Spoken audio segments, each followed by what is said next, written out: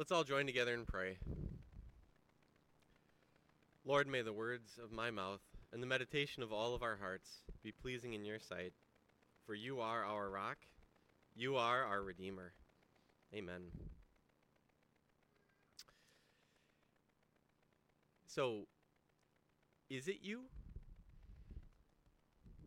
How do you feel when you walk around the corner of your house and you see in a blazing hot summer day that the door is standing open? What do you yell out?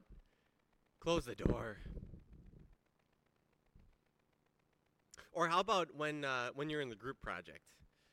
The thing that should be a team building thing, and there's just one person that takes over, one person that dominates and controls and refuses to listen to anybody else.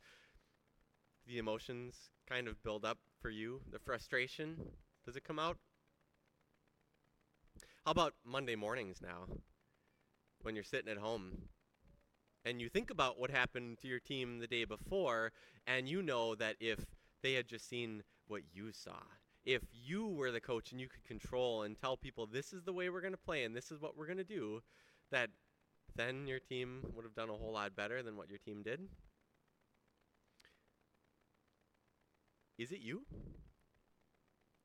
Do you see yourself in some of these things? That maybe you could look at yourself right now and there would be this giant neon flashing sign above your head that said, controlling, controlling, controlling. Or maybe you think about things like this and then you know the person in your life and you think, well, that's the person that needs to hear this sermon. This is them. Well, because we live and we work and we play together in our lives, who you are might not be hard for somebody else to see. For Jacob, taking control of life, it wasn't just a saying. It really did look like that's who he was. It started at birth for him. When he was this newborn baby, Jacob reached out and he grabbed onto his twin brother's foot, so his parents named him Jacob. More literally, heel grabber, but more the connotation and the meaning behind it, deceiver. How's that for a name for a newborn? And how's that for a reminder? Every time he heard it, every time he made the mistake and he lived it out in his life, he must have been left wondering if this is who he really was. And that if anything was going to go right in Jacob's life, he was going to have to take hold of it, take control, and get it for himself.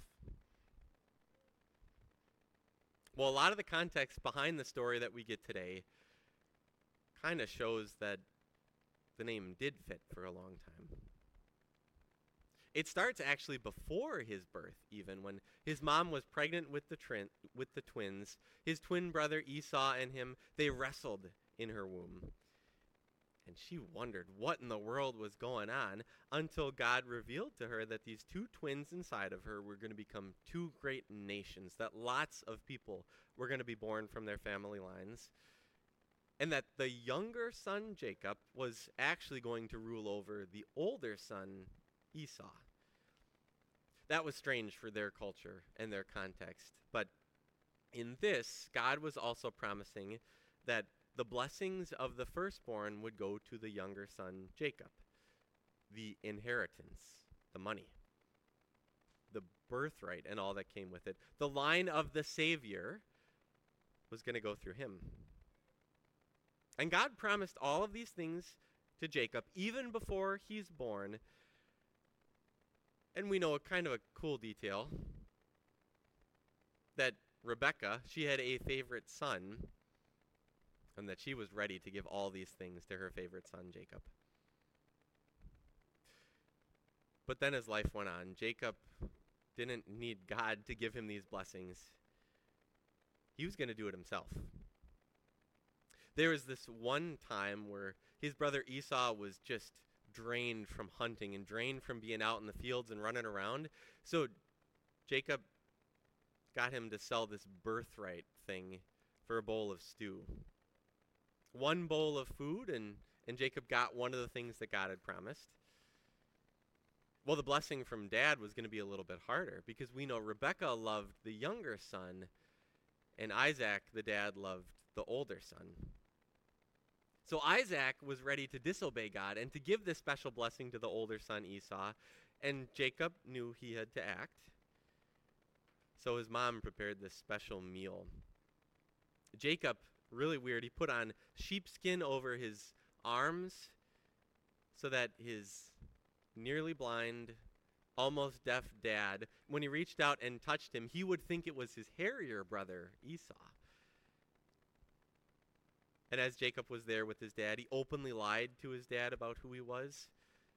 He tricked him. But for Jacob, all of that was justified because God had promised this blessing. So deception and tricks and lying, now that was going to be okay. And then when Jacob learned that because of all of this messiness, his brother Esau was so mad he was ready to kill him, he ran away.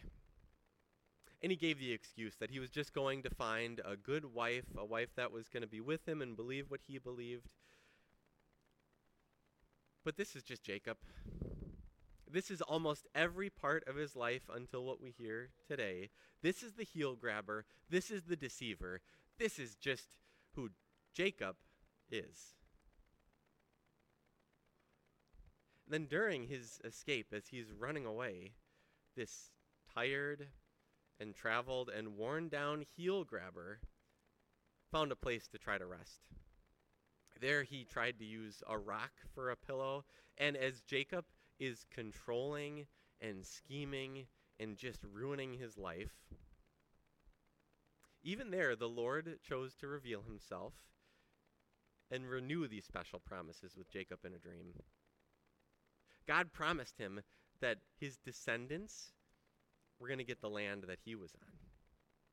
That God was going to be with him and bless him and bring him back safely to his father's land, and that all nations, all people on earth were going to be blessed through him, the Lord. Even as Jacob is controlling and scheming and ruining all these things, promised not to leave him until all of these promises were going to be fulfilled. And even after that, Jacob hadn't learned. In the foreign land, Jacob continued to live as the controller and the schemer and the heel grabber, trying to force God's promises to come true. And God still blessed him with this large family, with lots of wealth. He got what he fought for. And for a little while, this heel-grabbing kind of life looked pretty good.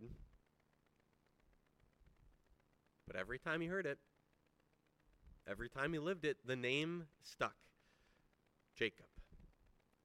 This is who he had been. This is who he was. This is just who he was always going to be. Now, I think you can thank your parents today that they didn't name you with what would have been probably the biggest mistake and struggle that you go through in your life. But I think you know how this feels. Because I think we look at ourselves a little bit like those are the names that we have. Like these things that we struggle with are written in permanent marker on our foreheads for us and for everybody else to see that these are who we are. Abuser. Addict. Liar. Cheater.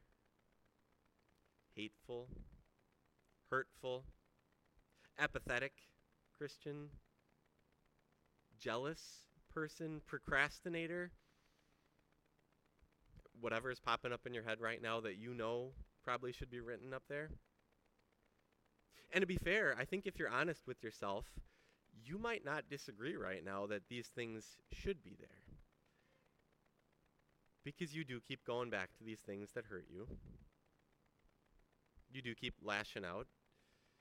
You lie when you don't need to lie. You cheat because that makes life easier. You hold grudges and you can't let it go. You hate and you refuse to listen.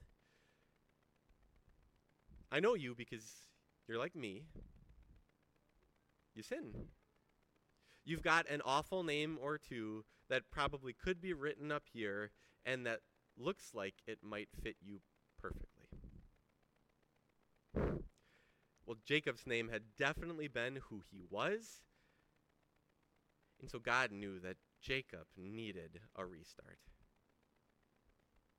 So God took this guy that loved to scheme and control, and he forced him into a situation that was going to be impossible to control.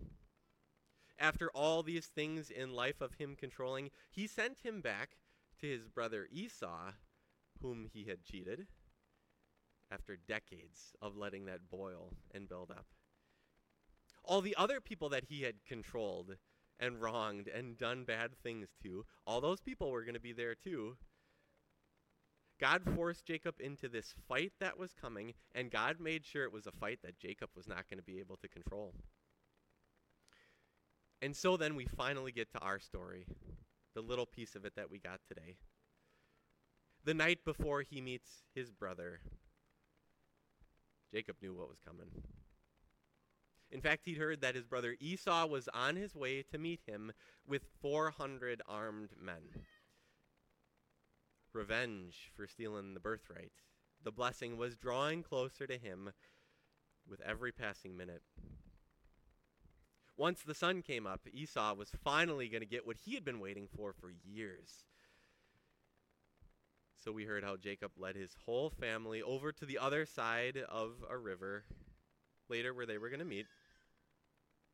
Jacob sent over a bunch of his possessions to kind of go and be this peace offering. Go take all of these animals that I have, take all of these riches, send them over to my brother. Maybe that will slow him down, or at least make him not come and hurt me as fast. And when everything else was gone out of his life, everything else he had fought and controlled and schemed to get on his own, Jacob went back over to the other side of the river, absolutely alone, with nothing else to think about except for his brother Esau. And it was there, as he sat alone, terrified, wondering whether or not he was going to make it through the next day, wondering how many people in his life were going to have to pay the price for him and his mistakes. All of a sudden, Jacob gets pulled into a completely unexpected fight. A man that Jacob had not seen or heard came, grabbed onto him, and started wrestling with him. No time to think of a clever way out of this. No time to escape. No time to grab onto anything else for help. Nothing else to do except wrestle. And after hours of struggling, Jacob's mystery opponent was losing this fight.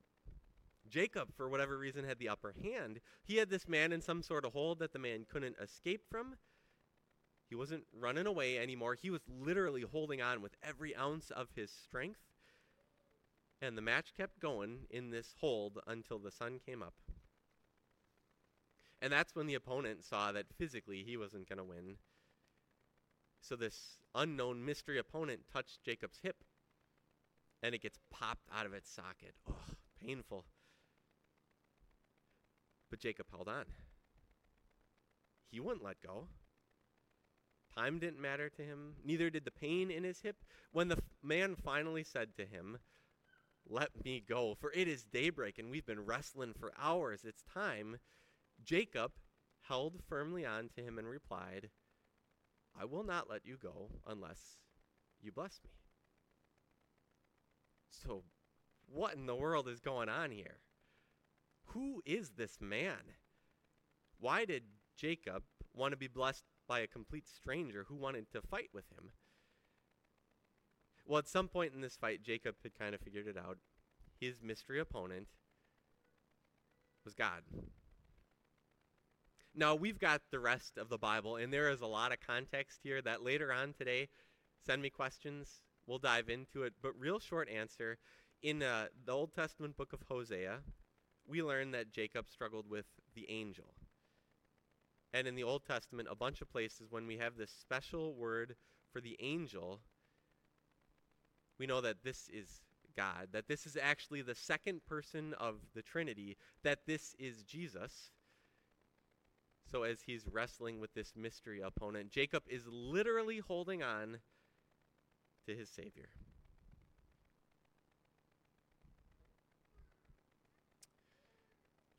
Him, there are some things in our lives that just change you. This last week, probably as a bunch of you did, I had some time to think just about September 11th and that experience and what it meant. I was 11 years old, on my way to school when we first heard what was going on. And then we spent the rest of that school day in the classroom watching TV until we had the early dismissal, and then we just spent the rest of the time at home watching TV. And if you were alive for that time, that changed you. I think about the last 3 years of our lives. And I think about the history books and the chapter of the last 3 years of everything that we just went through and all of that they have to try to capture and explain. I think almost everybody here, there's a few, but almost everybody here was alive for that. You're not the same person today as you were 3.5 or 4 years ago. I even think about good things in our lives, right? Like having these infants, these newborns in our lives. When you have kids, a good and awesome thing, but it changes you. It changes what you do and how you think and who you are. If you've got a couple minutes today, take some time and just think through yourself and your life and the experiences that you've had where you go through them and you come out the other side and you're just different. You're going to see that there's stuff that happens that absolutely changes who you are. This is one of those times for Jacob. After these hours of wrestling, when God sees that Jacob won't let go, he asks him, "What's your name?" And here it pours out in one word, Jacob. Heel grabber, deceiver, liar, the one who relies on himself to try to get everything fulfilled. And you got to wonder, as he says his name out loud, thoughts of unworthiness and shame and sin must have just flooded his mind. As he says this name out loud, which has been his identity in his life for so long, he must have realized just how foolish it was for him to ask God to bless him. But God wanted Jacob to understand very clearly what was happening. This mystery fighter gives Jacob a new start. Because the man says to him, your name, who you are, how you see yourself, how you live in this world, your name will no longer be Jacob, but Israel. Don't identify yourself and see yourself as the heel grabber any longer.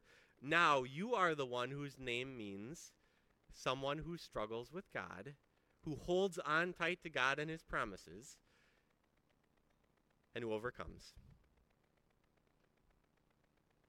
God does this for Jacob.